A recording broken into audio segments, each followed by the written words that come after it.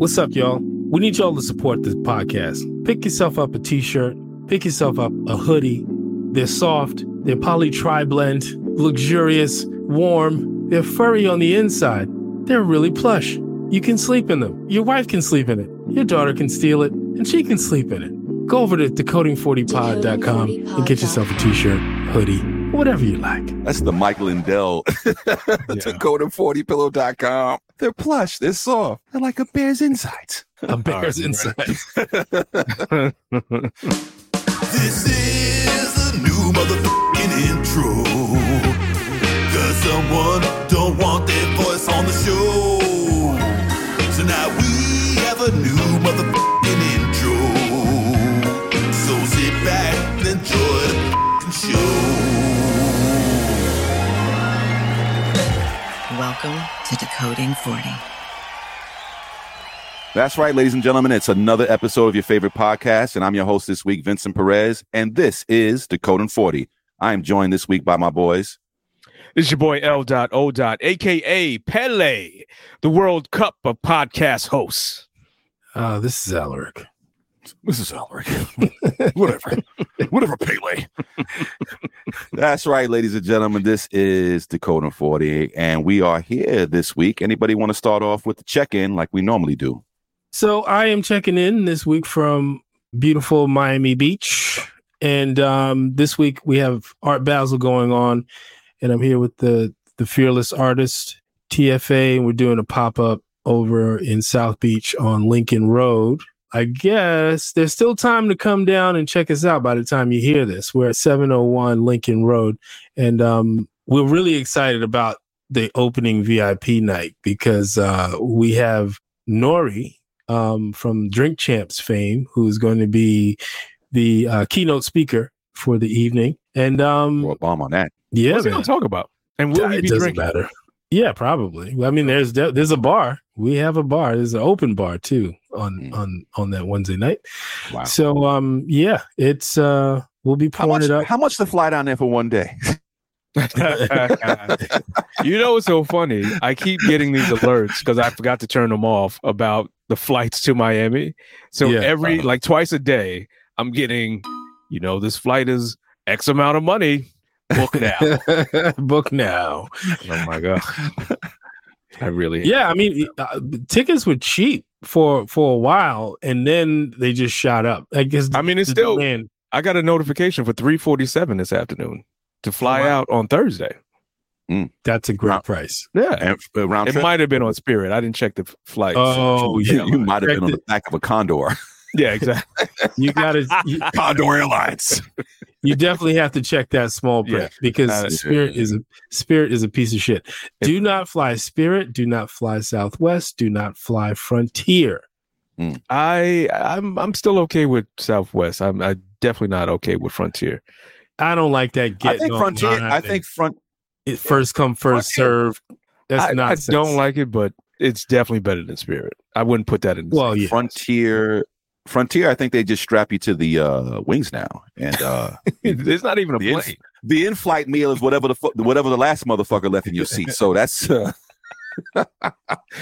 not even a plane. Oh, exactly. It's not a plane. So South Beach, how's the weather, baby? The weather's great. It's like 80 degrees. It's been actually hotter than normal. It's in the mid 80s right now, and it's muggy. It's not even at tropical at tropical 80 degrees where you stand in the shade and cool. Yeah. It's like no. It's pretty muggy. So you want to stay inside. You want to stay in the AC. But I can't complain about that shit. I could be much colder, and So we're working. We're still building out the gallery. It's a lot of work. It's always a lot of work, and it's all these small details to try to create a temporary gallery in a space that it didn't exist before. So, and dealing with artists and dealing with reps for artists, dealing with friends of reps of artists, and it's just like it's a lot, man. It's a lot. And then I'm not going to talk shit about him. This is. I was about to talk shit about somebody in particular, but I'm not. I'm going to tell him to his face first before I put it. All right, to be continued. I'll put him on blast, but I will, yes, because it'd be wrong for him to hear it this way. He needs to hear it. Does he listen to the show? No, he's never. I don't think. Just in case. Yeah, but he doesn't listen to the show. All right, I don't think he does it all. Then proceed with the stories, my friend. I feel like the proper procedure is to put him on blast first, and then I'll come back and I'll finish up that part of the story. Give us the details of the fallout. That probably is that's what I will do. That's what I will do, because it's a crazy story. Like I looked in this person's eyes, and is it 5150? That is the involuntary mental health evaluation. I think so. Yeah, 7:30. Is it 7:30? 7:30. 7:30 is crazy. Yeah, you're crazy. But you're talking about this dude was 7:45. This motherfucker's 7:45 for sure. Wow. Yeah. But anyway, I will complete that story. I'm just going to talk about the happy stuff now. No, I'm very excited because first of all, we're going to gift Nori a bottle of the Terry's Coquito. That's amazing. It made down? Huh? That's amazing. She made it down with it. It'll arrive special delivery tomorrow morning, and so we'll have it on site to gift to him, a little present from his hometown, a little present from his childhood. Yeah, I'm sure he's had numerous. I know is he Panamanian Puerto Rican, or is he Puerto Rican and black? What is his nationality? I know he's black and Puerto Rican. Black and Puerto Rican. Okay. Oh, there you go. Yeah. He's gonna know what it is. He's gonna know. He's gonna appreciate it. Yeah, he's gonna appreciate it. That's amazing. That's amazing. See, now I gotta listen to the Drink Champs for the next 3 weeks to see if he drinks the shit and even makes a comment about it, because that would be huge. Just him shouting it out would be dope. But if he says that, then all you have to do is remix that shit 1,000 times. On every social media platform. Oh shit! There you have it, ladies and gentlemen. Actually, you know what? Just get him to do a drop. Just send him a DM. I plan to let him know, like, look, we're ready to be on whatever network Drink Champs is on. We're ready to be on that podcast network. Yeah, and Revolt. We're ready to be on Revolt. Yeah. Hell yeah. I don't think we are, but yeah. Yeah, we are. Why not? Yeah, we are. Why not? You think I'm going to tone it down? You think I'm going to tone it down, Tony? How's that check look? We can talk about it. Yeah. If that check right, big it every night. Shit. All right, I'll roll with y'all if you think we are. Hey. Yeah. Well, yeah, I think that's it for my check-in. Like how was Thanksgiving? Thanksgiving was great. Thanksgiving was really good. I forgot to mention it. Yeah. So my brother-in-law, my sister-in-law, their significant others, Vin and his wife and his 2 daughters came. My mother-in-law, my mother and my sister and my niece and my nephew were supposed to come, but my nephew got COVID. So that house was on lockdown and they didn't go anywhere for Thanksgiving. But, we had a potluck, so everybody brought some food. And my mother, my sister's mother, because they had my wife and her sister have 2 different mothers. Mm-hmm. But my sister-in-law's mother made so much food. Like, it was ridiculous. Mm-hmm. Like, there was no way we were going to have enough people to eat all of that food. She apparently mistook the word potluck for cater. Yeah. She practically catered the joint. No, really, honestly, that's how much food was there, L. That's what I came in and I was like, why did we bring anything? I mean, hey, No, she is a serious business. Is that okay? It's just going to squeeze. Yeah, I'm just going to put my little. I have a couple of chicken wings here. So I'll put that over this side. I'm sorry. I bought a box of 6 wings. I have some fried chicken here from it's Wendy's fried chicken. By the way, it's not KFC. It's Wendy's fried chicken. It's chicken nuggets, actually. It was a 4 for $4. It was the nuggets that were left over.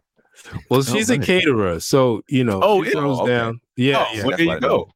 Yeah, I think there's no, and especially Caribbean households. Yeah, you don't really know how to make a little bit.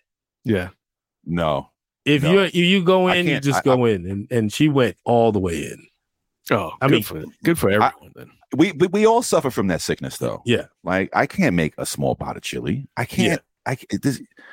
Like my wife, just one quick story. My wife hated the way I made meatballs. I was like, why do you hate the way you make I make meatballs? She says, why do they gotta look like a fucking baseball? They don't have to be that big. I don't want to eat a meatball that big. And I was like, well, I learned from my mother. And my mother used to make them big ass meatballs. And she was like, can you just make them a little smaller? God damn, it's just like baseballs and spaghetti. No, but yeah, I'm gonna attest to that. Your sister-in-law's mother threw down. It was so much food there. Yeah, I don't know when she started cooking, because there was everything: mac and cheese, veggie lasagna, a whole turkey, fried fish, rice and peas, some yams, some sweet potato. Yeah. So we didn't have to do anything. Literally. Yeah, I mean, we my wife made she made yams, barbecue wings. I made black beans, and she made macaroni and cheese, and was like, okay, where we gonna put this stuff at? It was just that much food. Yeah. And then the coquito came out, and I know that. See, this was a part of Rick's plan to get my coquito ice cream for free, because I brought over mad ice cream and didn't have one scoop of it. Wait, can we talk about the picture you took of him? When I saw that, that was foul, bro. That was such a violator. He is a habitual line stepper. That was foul. L. See, but it wasn't. I didn't even start it, because there's a picture. It's a picture of my wife and my two daughters behind him. And my wife yells out like, yo, this is like Weekend at Bernie's. See,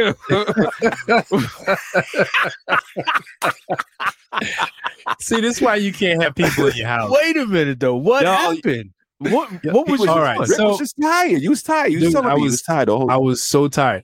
So first of all, I decided that I was going to bake some bread. That was going to be my contribution to the potluck. I was going to bake bread, and I made a big pot of. And you made the peasant bread. Yes, I made peasant bread and I made hardo bread.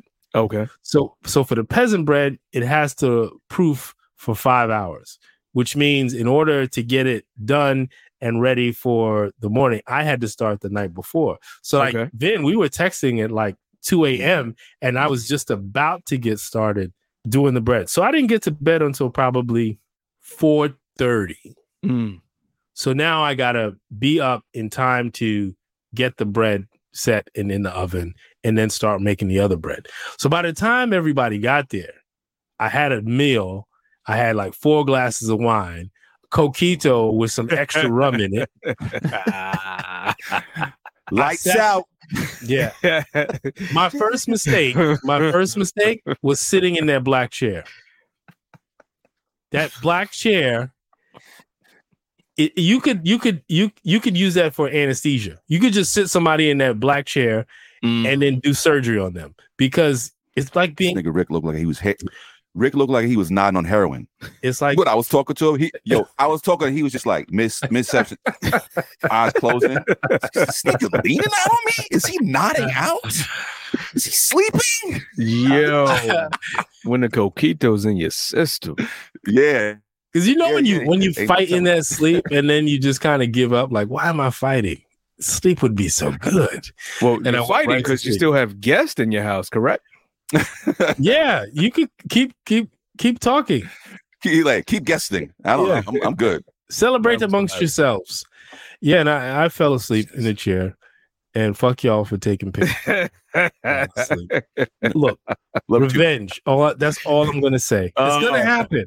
It's gonna happen. No, this is my revenge. Remember when I ate that whole chocolate, and you guys had videos of me leaning and no, I only had a video. Out. I only had a video. Yeah, see, only one person had. You had the video. Okay, yeah. And I only sent it to you. We did all laugh. My wife had video too. Did you? Yes. Oh, okay. Well, yeah. Oh, we did all laugh. My wife always got video of me doing shit. Kidding me? We definitely all laughed. Of course. Your ass was on another motherfucking planet. That's time that night. We had a time last night. Oh man. Shit. Yeah, so that is my check-in.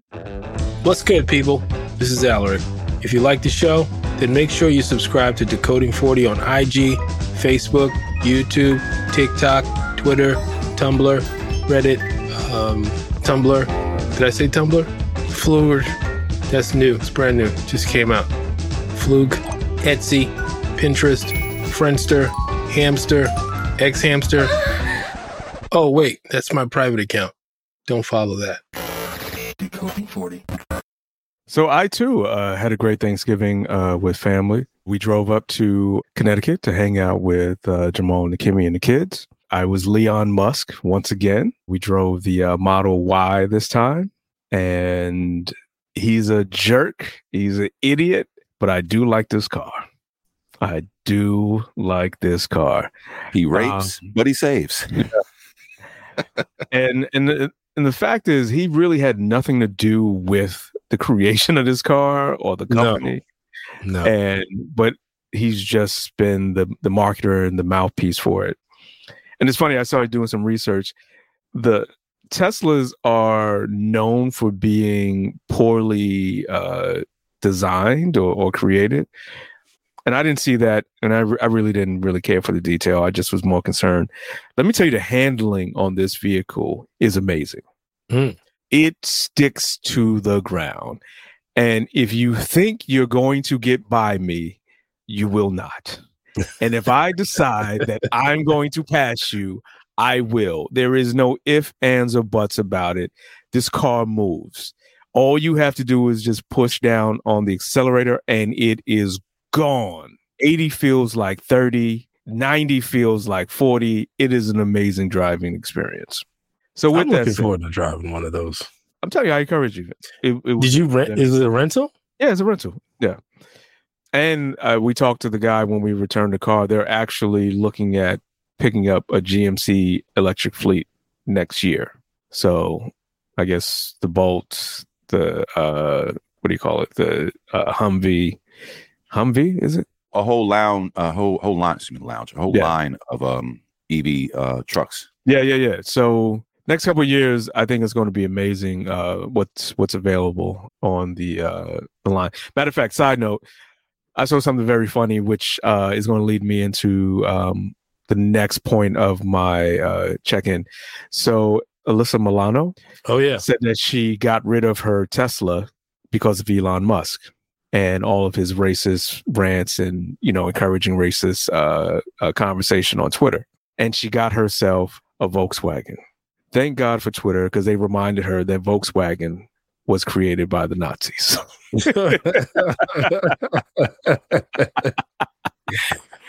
Wow. So you jumped out of the pan into the fire, Alyssa.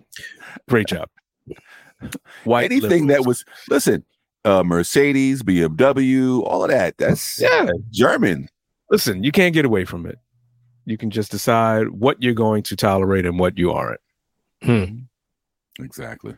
So with that said, we had an amazing time. We actually ordered food, and we cooked a few things. Or not we. I cooked the next day. I cooked some asparagus and scallops. Scallops didn't come out right because they were frozen. I don't really know how to do frozen seafood. And I should have thought them out more, but whatever. But we just had a great time. Jamal is an art teacher. He had this activity for everyone to do where we created these turkeys out of circles. It was great. It was like one of those real wholesome, like Huxtable things, and had a great time. I can't say enough. I love when we go up there. It's a beautiful family. We wound up watching a movie called, have you guys watched Barbarian? No. The original? Arnold Schwarzenegger? No. This is a thriller, sort of a horror movie that just came out either this year or last year. And it's about a woman who rents Airbnb, but turns out that the Airbnb has already been rented to someone else. No. And she decides to stay. And to her horror, all types of fuckery ensues. I don't understand. I'll paint it a little bit better. She gets to Detroit. She drives to Detroit for a job interview that she has the following day. She gets there late. It's raining. Yep. And she goes to the door. There's a lockbox with the key. Apparently the key is not there. She winds up knocking on the door, and she's trying to get in touch with the owner of the Airbnb. a light turns on because the person who's already rented the space and has already entered into the space wakes up. He opens the door. She then explains to him that she has this space, this apartment, as home, rented for the weekend. And he's like, no, I've got the space rented for the weekend. Right. So they rented it on 2 different apps. I think she was on Airbnb and he was on Homescape, whatever it was. And then he winds up inviting her to stay for the night, and then all better. Oh, this is a story of a white woman. She's not white. That's the problem. What? No, it wouldn't have happened. Which is a fairy tale. Literally, we're watching it the whole time. And here's the problem. And this is something more about us. Part of me wants Black people to be in these type of stories where we can escape. But at the same time, it's difficult for us as viewers to watch Black people do things that we know they would not do in real life. No, I'm sorry. Because the fact that she didn't, and we're both, all of us are screaming at the TV and we're like, why are you accepting this invitation to stay at this house with a stranger?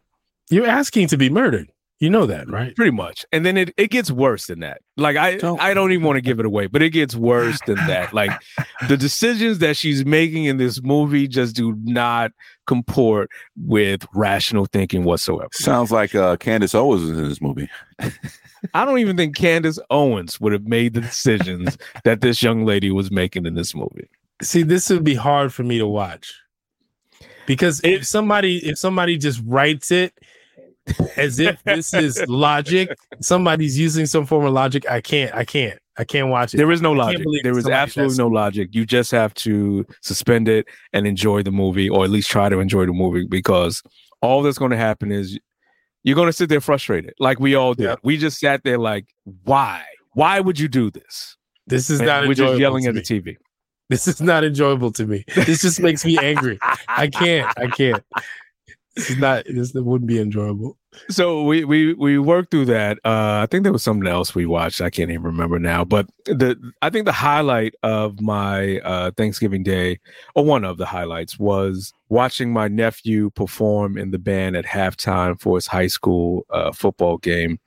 I think that was the first. I was talking to Jamal about this. I think that was the first time, maybe second time, that I've ever watched a high school football game. But it was actually enjoyable to watch them play and really, like, not have the ish of all the NFL and the college. And it felt like a real pure game. So that was great to watch.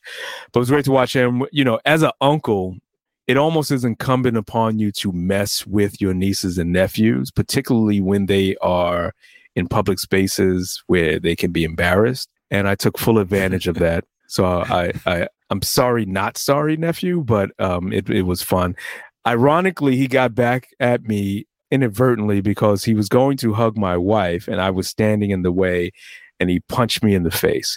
So I don't know if oops, my bad. Yeah, I don't know if he was angling for that, just like thinking in the back of his head, I got you, uncle. But maybe he did and maybe he didn't. But I love that kid. I love his siblings as well.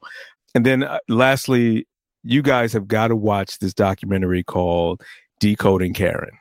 And I think you probably saw a snippet of it because it went pretty viral on IG, at least. There's 2 women of color, Soraya Rao, and I can't think of the first one, the Black woman's name. Her last name is Jackson, Regina Jackson, I think. And they asked a table full of white women, who here is racist? Raise your hand.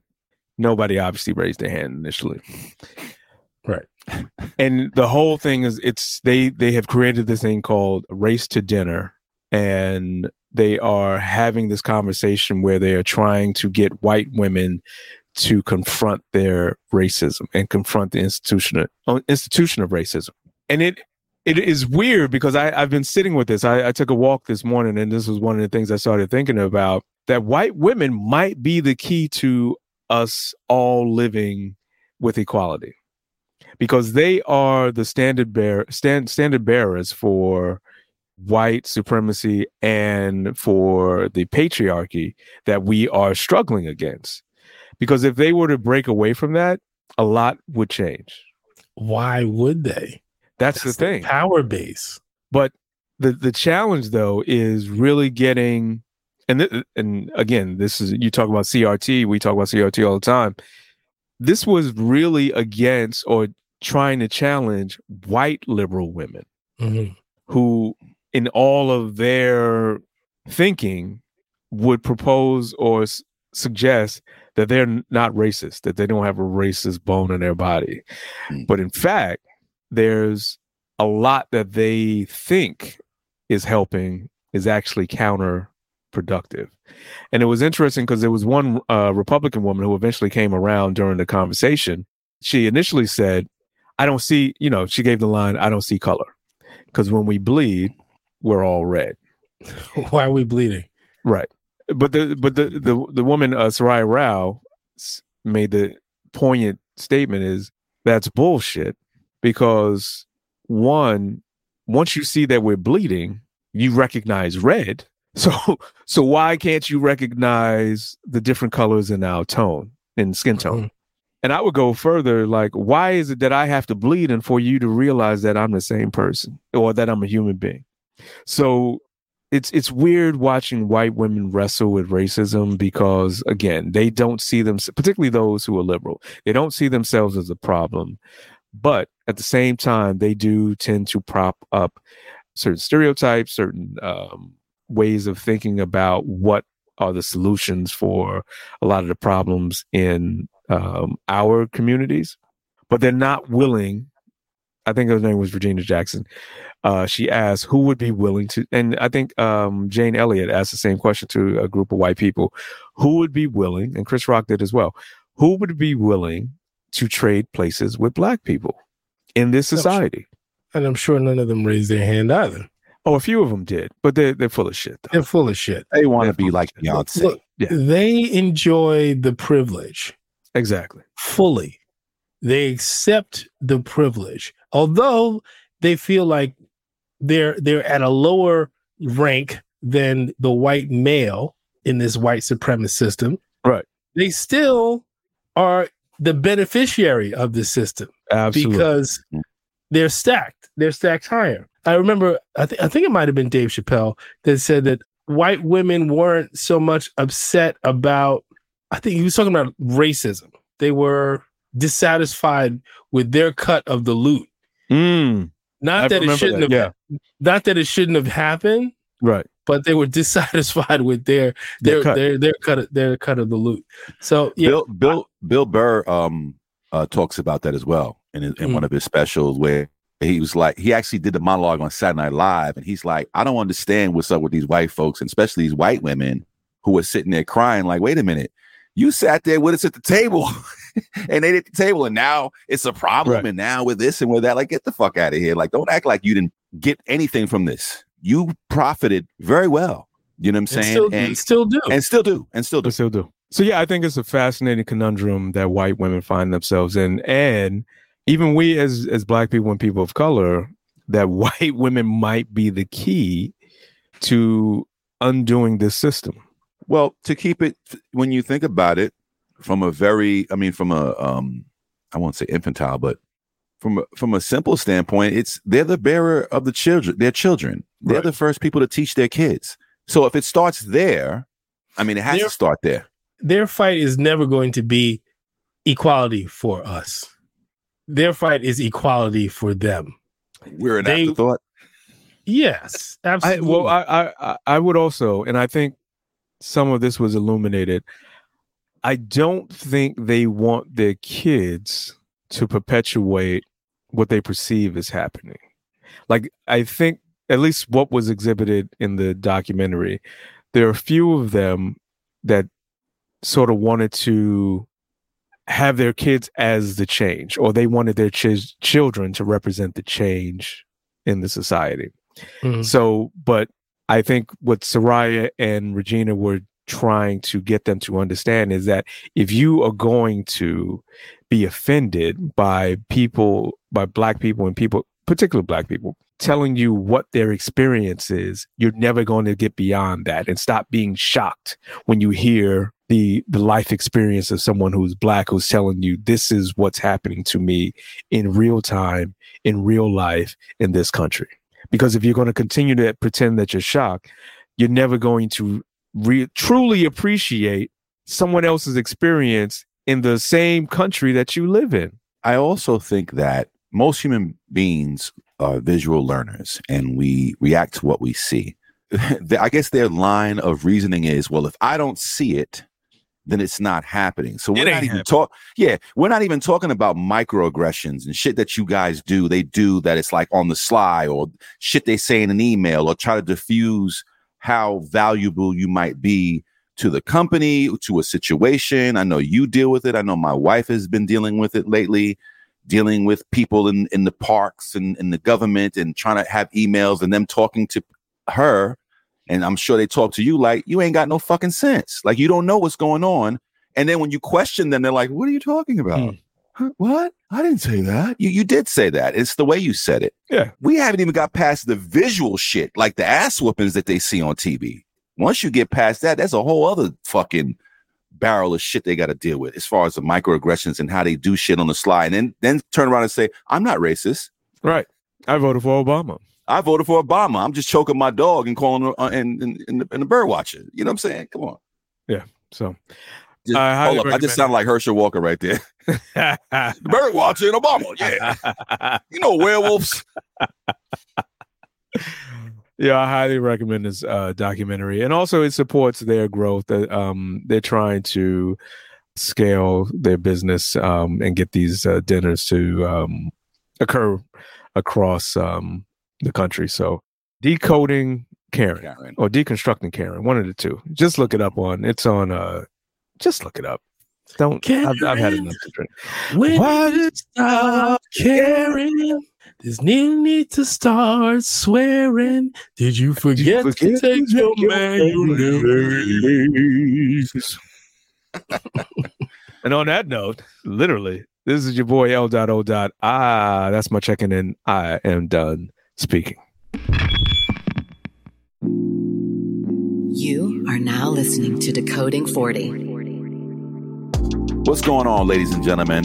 This has been from Decoding 40, letting you know about Decoding40pod.com. That's right, Decoding40pod.com. That's our new site that got all our merch on it. Decoding40pod.com. Decoding40pod.com.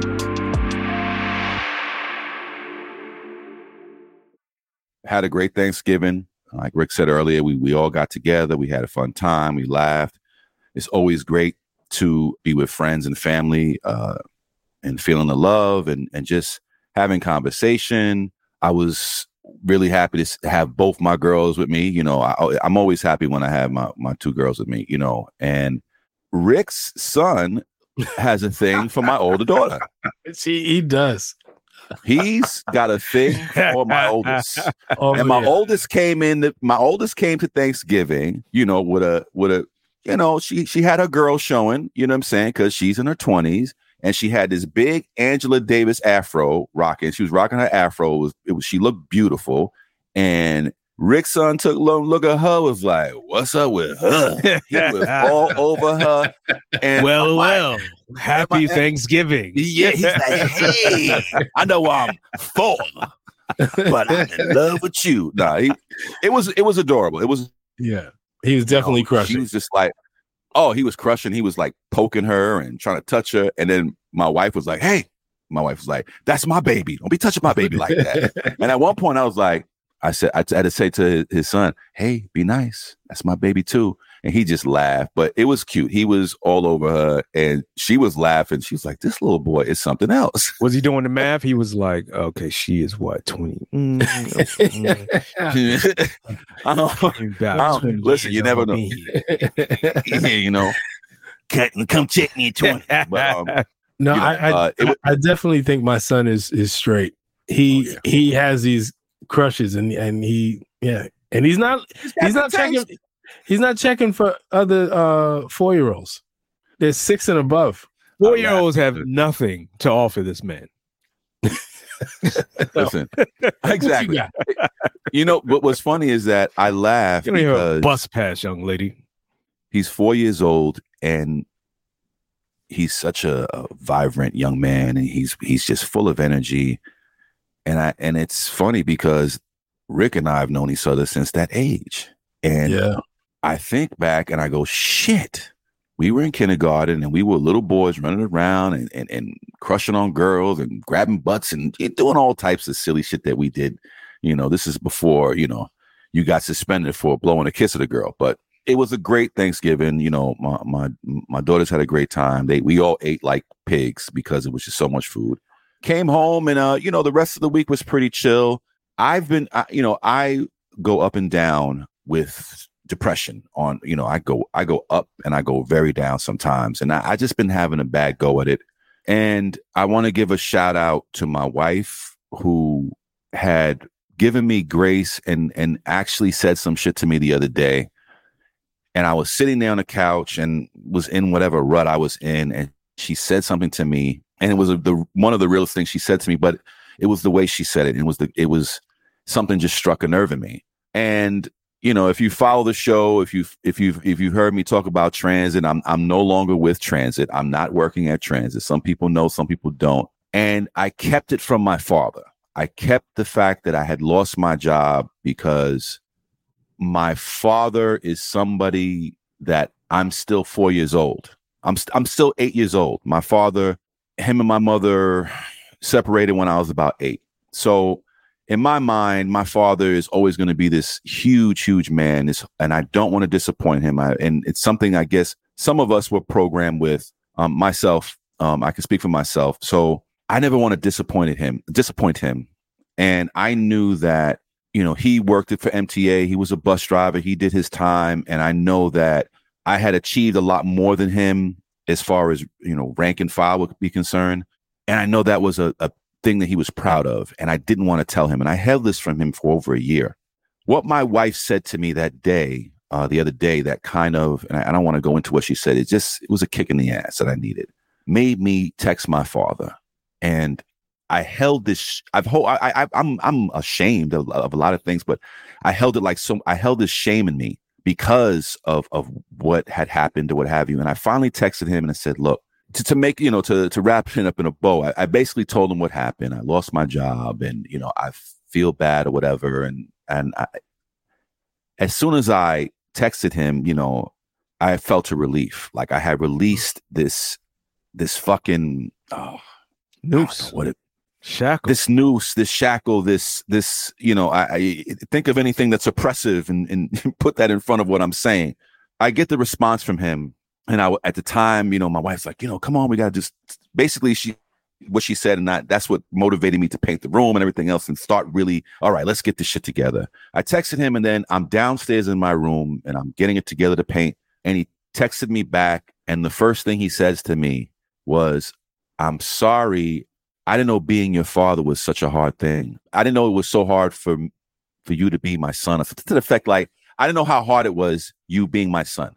How it was for you to be my son. In a sense, like from my point of view, the pressure of being my son.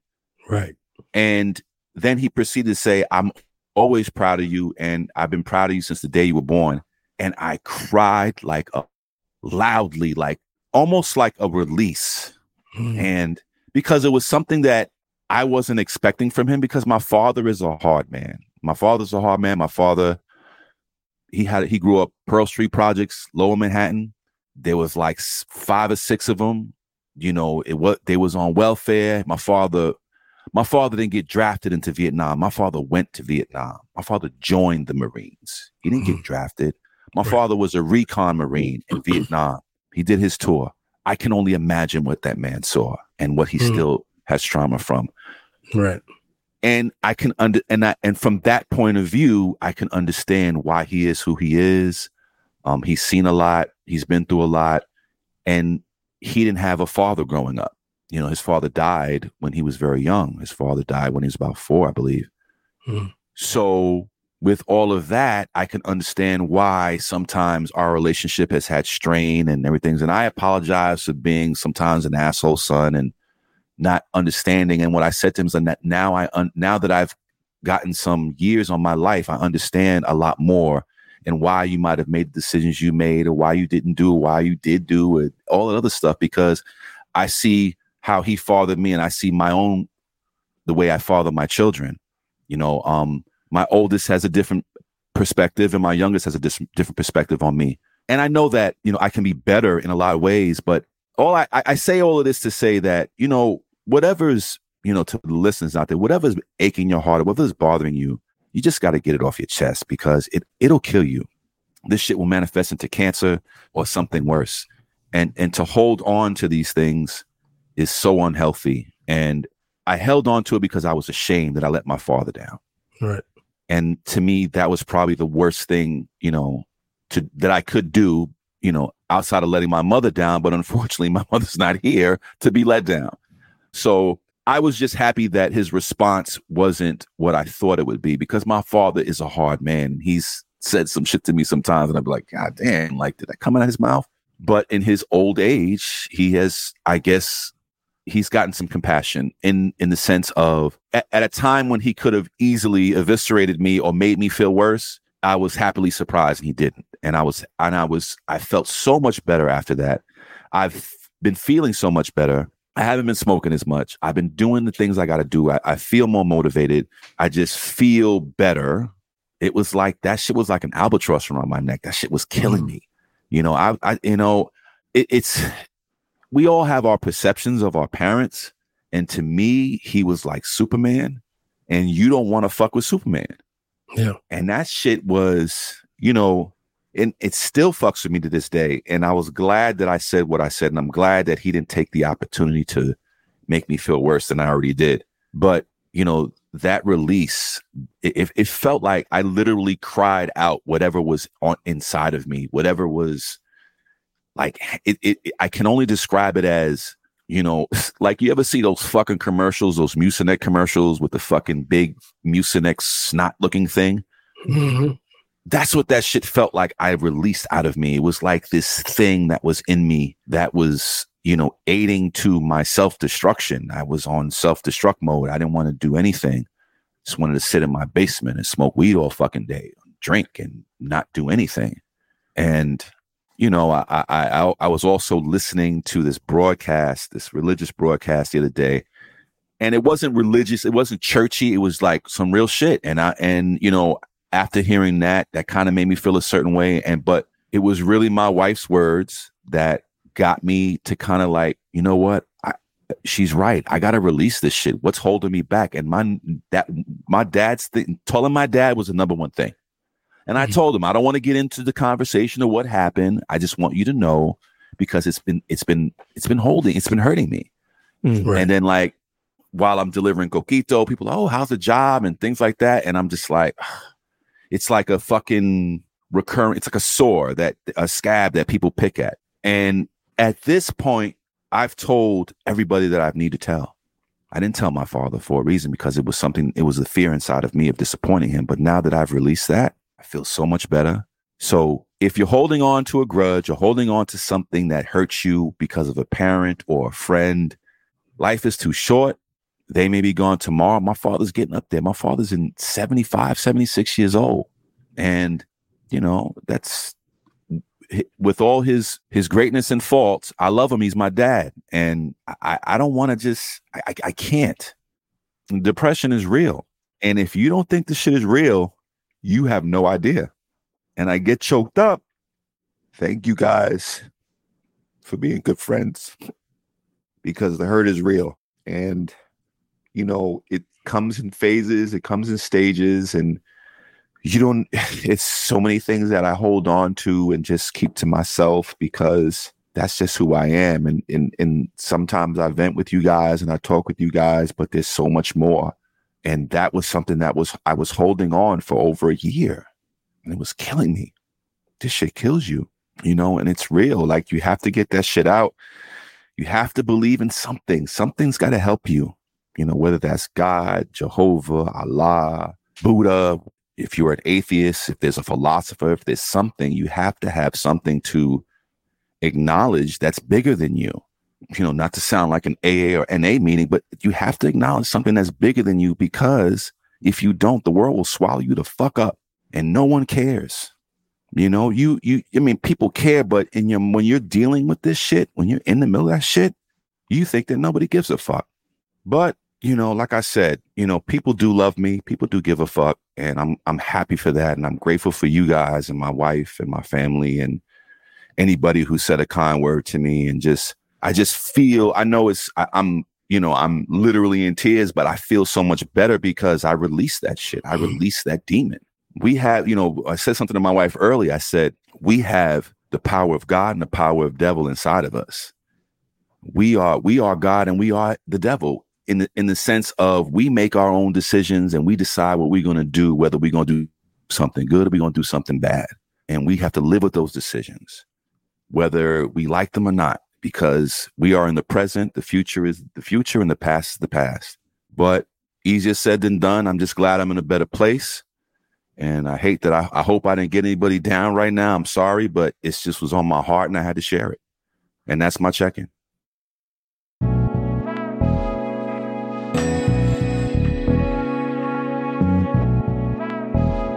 You are now listening to Decoding 40.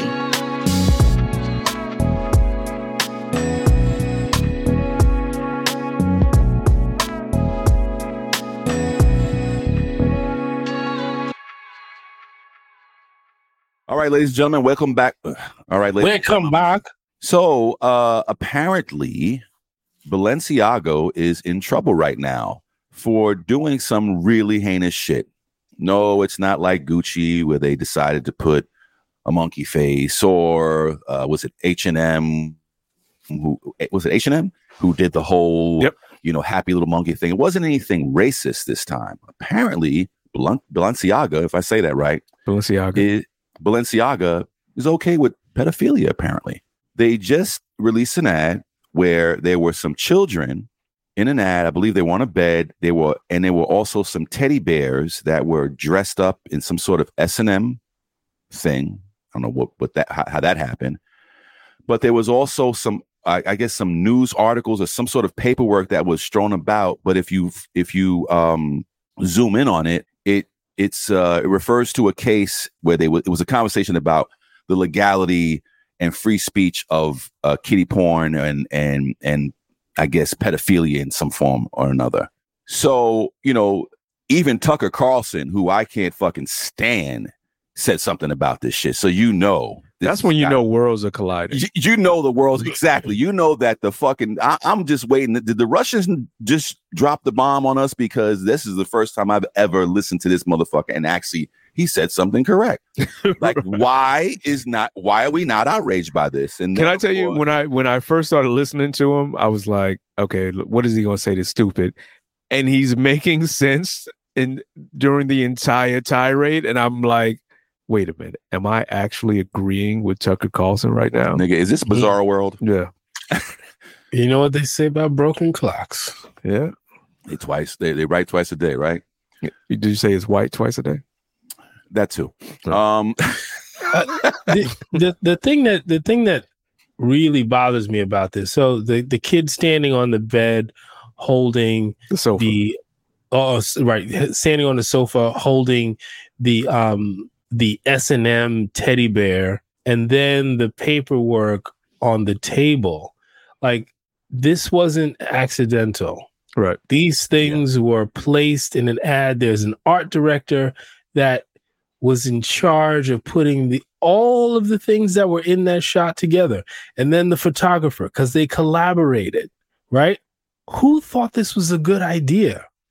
Like, this should be cancellation, right? Because the end. Yes. The end. Not another Balenciaga, anything should be sold or bought anywhere. I want to see Balenciaga at TJ Maxx for $20. I don't even want to see it there. That's where it's going to end. That's where it's going to happen. But that's what I'm saying. I don't even want to see it there. I want to see it go the way of Cross Colors.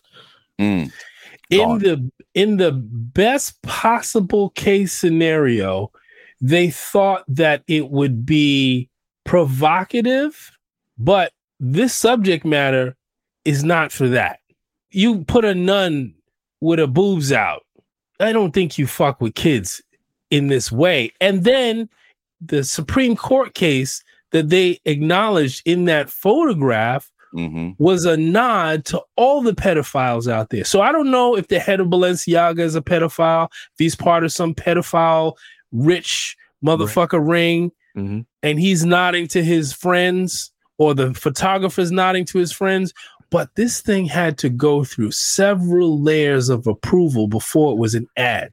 Before before it gets printed, it has to go through so many layers. It has to go through legal. It has to go through approval by, first it has to go approved by the advertising agency. Then it has to get approved by the client. So there's several layers of people that should be canceled. And we should not hear from them ever again. Like, who the fuck said, yeah, this is a good idea. I think we should go with the kids and the teddy bears. No problem. Like, who the fuck was that guy? The problem who are her parents? People did this. Who are her parents? Who is this little girl's parents? Where they're sitting at the side of this photo shoot thinking this is a good idea that my child is holding a teddy bear that is adorned in S&M attire. First of all, some parents are fucked up, especially when you're talking about entertainment. You're talking about that's a big ad. People are fucked up. But let's just say they bring the kid on set. The kid's just standing on the couch on this set with a variety of things around them. They don't know what it means. But if you look at they say, "Oh, pick up the teddy bear." Yeah, it could be one shot. It could be 10 shots. You don't know. So the parents may have missed that one shot, but they got the shot they wanted. Bro, and that's also I think that's also abusive to put the child in a situation, right? Because now what you've done is you sort of put that child in that situation. You've created this sexualized situation for a child, right? And you made it an ad. And initially they were releasing her face, but now they started to blur it out. This was crazy. Did anybody at Balenciaga see the Ari Spears situation and think like, I don't think this is a good idea? Like, did nobody? And see, my whole thing is like what Rick said, everybody who touched that shit should be fired and should never work in the industry again. No. And but here's the thing though, that presupposes that it wasn't intentional. No, it was intentional. Right, that's what I'm saying. But we're saying they should be fired because they put this out. And I would argue that they put this out because they intended to put this out and they wanted it. Of course. So canceling them obviously is not going to happen because no one came out until today. Today we're recording on a Monday and Kim Kardashian puts out this bullshit ass statement. They were very intentional about the placement of all the materials that were on the coffee table. Yes. That this was a young girl, that this was a teddy bear, that it was dressed the way that it was. So the way that I imagine this is everyone saying, this is a great look.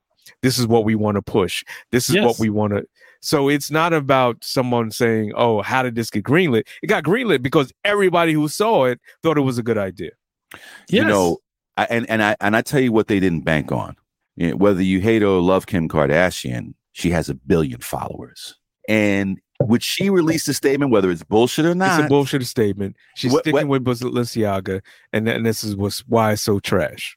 She made the bottom line is we know that might be even true, but to a percentage of her fan base, they're gonna think, oh, Kim just said fuck Balenciaga. No, she did not. I'm not saying nothing in her statement that said fuck Balenciaga. I listened to the statement. It was a politically correct statement. But what I'm saying is how we perceive things is how we perceive things. I'm talking about she's got 1 billion followers. There's a lot of people out there who follow her word and think that she is God and will say what she thought. She will listen to what she said and be like, that's enough for me. Fuck Balenciaga. But she didn't say that. She just said they see the error of their ways. That is the first or the second statement? Because I think she made 2 statements. The second statement is first one was a little more aggressive. No, the first one wasn't aggressive at all. It was more aggressive than the one you're talking about right now. She made a statement like she was disheartened by what she saw. Disheartened? It was in poor taste or something. I didn't know that. I'm not reading it verbatim. I know, but I'm just saying, my point is that she made a statement against what she saw. We can all agree to that. And of all the people to make that statement, when you have 1 billion followers, if you influence 1 million of them not to buy Balenciaga, that's money out of their pocket. But it's all about dollars. She can give a fuck about the kids. They don't give a fuck about the kids. It's about making money. And if it's fucking with their bottom line, of course they're going to come out and make an apology and hearts and minds and all of the bullshit to get over so they don't lose all their customers, just like Gucci and H&M did.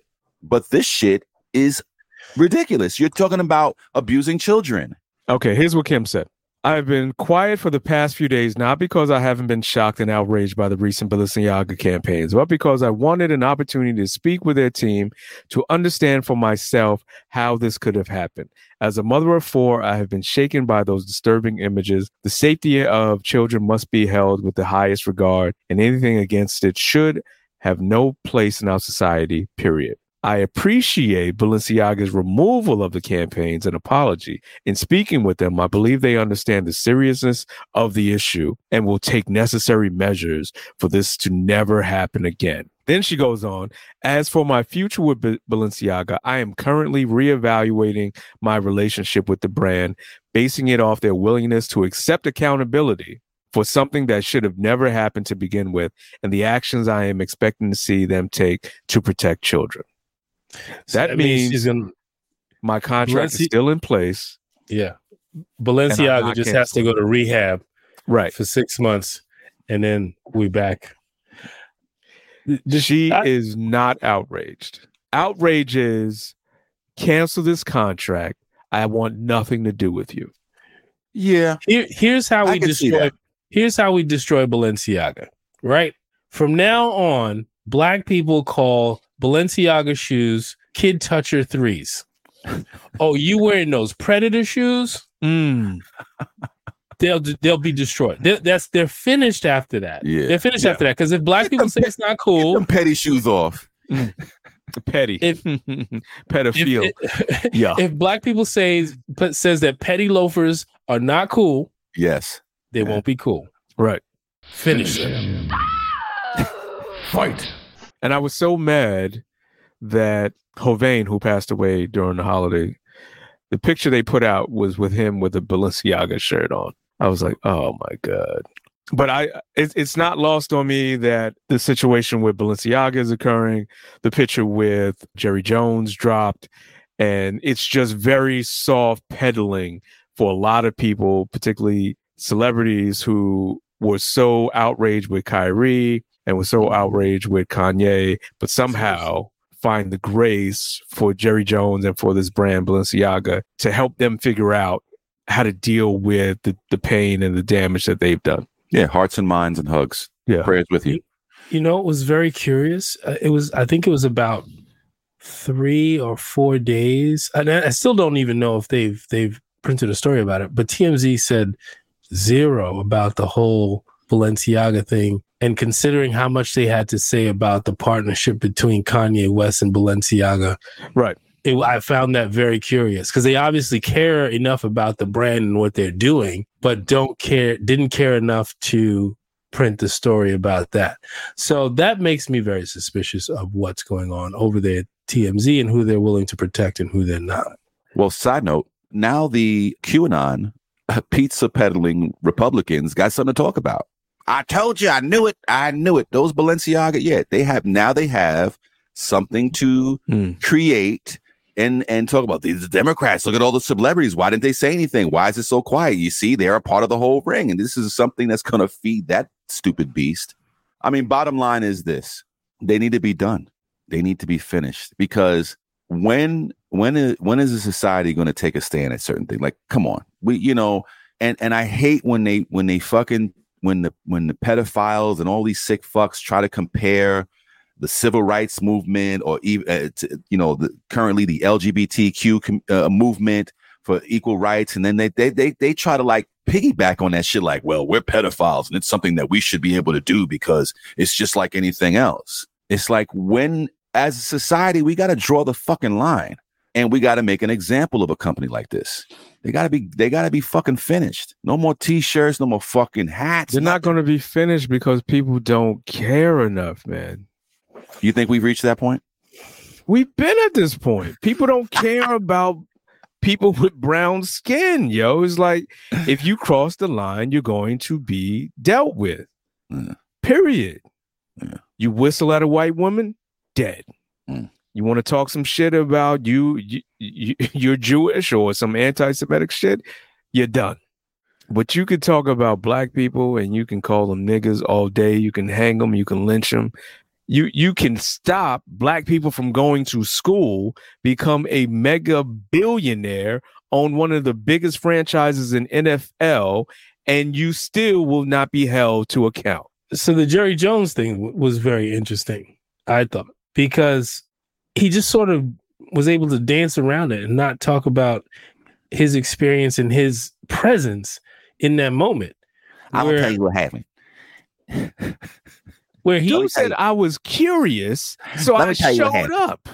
I was at the diner having a cheeseburger, and they was talking about they're just coming to the school. So I went over there to see what they was doing. I thought I was going to help because my friend Zeke told me they had a couple of them over there trying to get in the school. So I went over there just to be curious because that's the type of guy I am. I just want to see what's going on.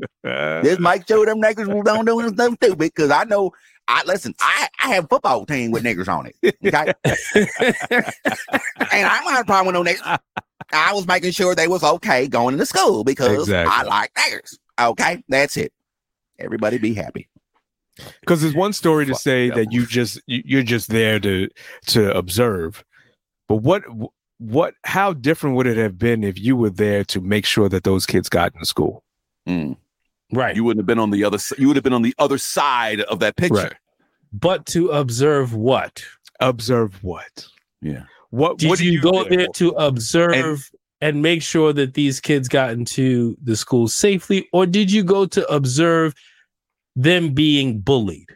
You became part of the mob that was intending to intimidate these people from going to this school. So your very presence is an aid to the bully. Bingo bong. And that needs to be explained. And unfortunately, he was 14 or 15 years old when this thing happened. Look, and when we were 14, 15 years old and we saw a mob of kids going somewhere and there was a fight, we might have followed too. But you still have to explain because now you know better. Because now you're a senior citizen and you've seen the world transform and you're saying you're a different person than who we see in that picture. You need to explain that. You need to talk about that. You need to say how this situation was wrong. I shouldn't have been there. None of these people should have been there to prevent these kids from going to school. It was simply them trying to get an education, and white people were saying, no, this education is ours and you can't have it. You're part of the mob that was trying to intimidate them and prevent them from getting that. There you go. The unfortunate thing is that it was a snapshot. There was no video. So we see a picture of him. We don't see a video of him. So my thing is, that was just one picture. I'm sure if you had a video, he probably said a lot more than just, I was curious. Okay. He was probably a part of the crowd.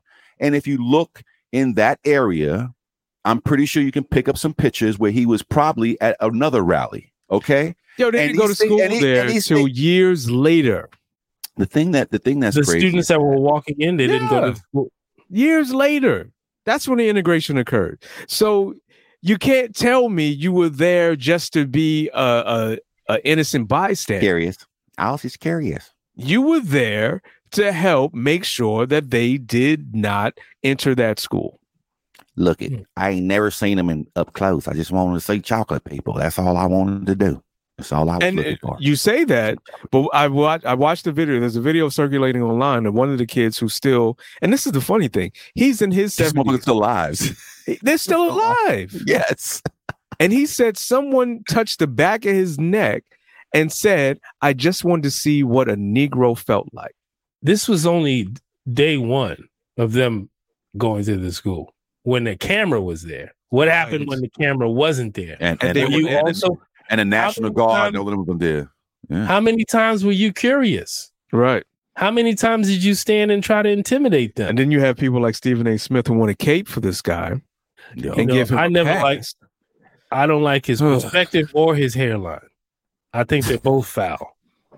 And he's from Queens. You are now listening to Decoding 40. What's good, people? This is your boy L.O. aka the Ad Man. If you like this show, then make sure you subscribe to Decoding 40 on IG, Facebook, YouTube, and TikTok. All right, ladies and gentlemen, this is another episode of Decoding 40. We're coming to an end so soon. But before we go, anybody got any last words, any parting thoughts? Just on the last point, I guess if Stephen A. thinks that Jerry Jones is such a reformed guy, then he should have no problem asking him to explain himself and what he did to help or not to help those young men that were trying to get an education, and also take your barber to court. Stephen A. Smith. He should be charged with a heinous crime for allowing this nigga's hairline to still be looking like that. His barber needs to talk to him and say, look, Steve, come on, me and you, I've been cutting your hair for a while. Yeah. I've been doing you a disservice with this hairline. It's time to let it go. Yeah, that's funny. Yeah, I agree. That's the thing that I want to highlight today is that I think Jerry Jones should be held to account. There have been too many 14-year-old black kids who were held to a higher standard than adults. And there's another kid I just read who was sentenced to the death penalty, who's 14 years old. So this country has thrived on killing black kids and young people. And for some reason, we continue to suggest that the white people, even in the same situation in terms of age, somehow need to be giving some additional grace. And it is disgusting. It is absolutely unnecessary, unwarranted, and it needs to stop. I just want to say one more thing. Jerry Jones is now an old man. This happened 65 years ago. And these young men who were trying to enter the school are also still alive. And 65 years of living with the trauma from trying to just simply get into a school and get an education. They're still living with that. Okay. So don't tell me that 65 years, we should just let it go because you damaged somebody and traumatized somebody and they're still living with that. So you should have to live with it too. I mean, what I learned is it was no surprise for me when it came to Jerry Jones. The guy just screams fucking privileged cocksucker. You know what I mean? And it's been time and time again where we've had glimpses of something he might have said, the way he reacted to a player, whether he wanted to freeze a player out because they're a player of color and not give them what they deserve, and all these little innuendos. No, there was never a smoking gun, so to speak. Well, we have the smoking gun, and apparently he's telling you that the gun is not smoking. It's nothing. I was curious. I think that you can't shit on Kanye and not shit on Jerry. You can't shit on Kyrie and not destroy Balenciaga. I'm sorry. You can't. This bullshit, this double standard of who gets fucked and who doesn't. Come on. If you do some heinous shit like that, you can't tell me Kyrie Irving's situation even compares to the Balenciaga thing. I'm sorry. I'm sorry. It doesn't even come close. And you go on, you try to find those ads right now. They have fucking erased them. You can hardly find this shit anymore. But Kyrie is still trending. And on that note, this has been another episode of Decoding 40. Please make sure that you listen every Friday morning when the episodes drop. If you need to give us a call, which we'd love to hear from you, the number is 619-940-4040. Make sure that you leave a message, give us a call, hit us up on our social media. If anything touch your spirit today, please send a donation to Decoding 40. And you can always buy some merch. Lord have mercy. On Decoding40pod.com. And on that note, this is the end of the show, y'all. Peace. Peace. Thank you for listening to Decoding 40. Tune in this and every Friday via your favorite platform for a new episode of Decoding 40. Go to www.decoding40.com. Make sure you sign up so you can keep following us. But don't keep it to yourself. Spread the word. Thank you for listening to Decoding 40, goddammit.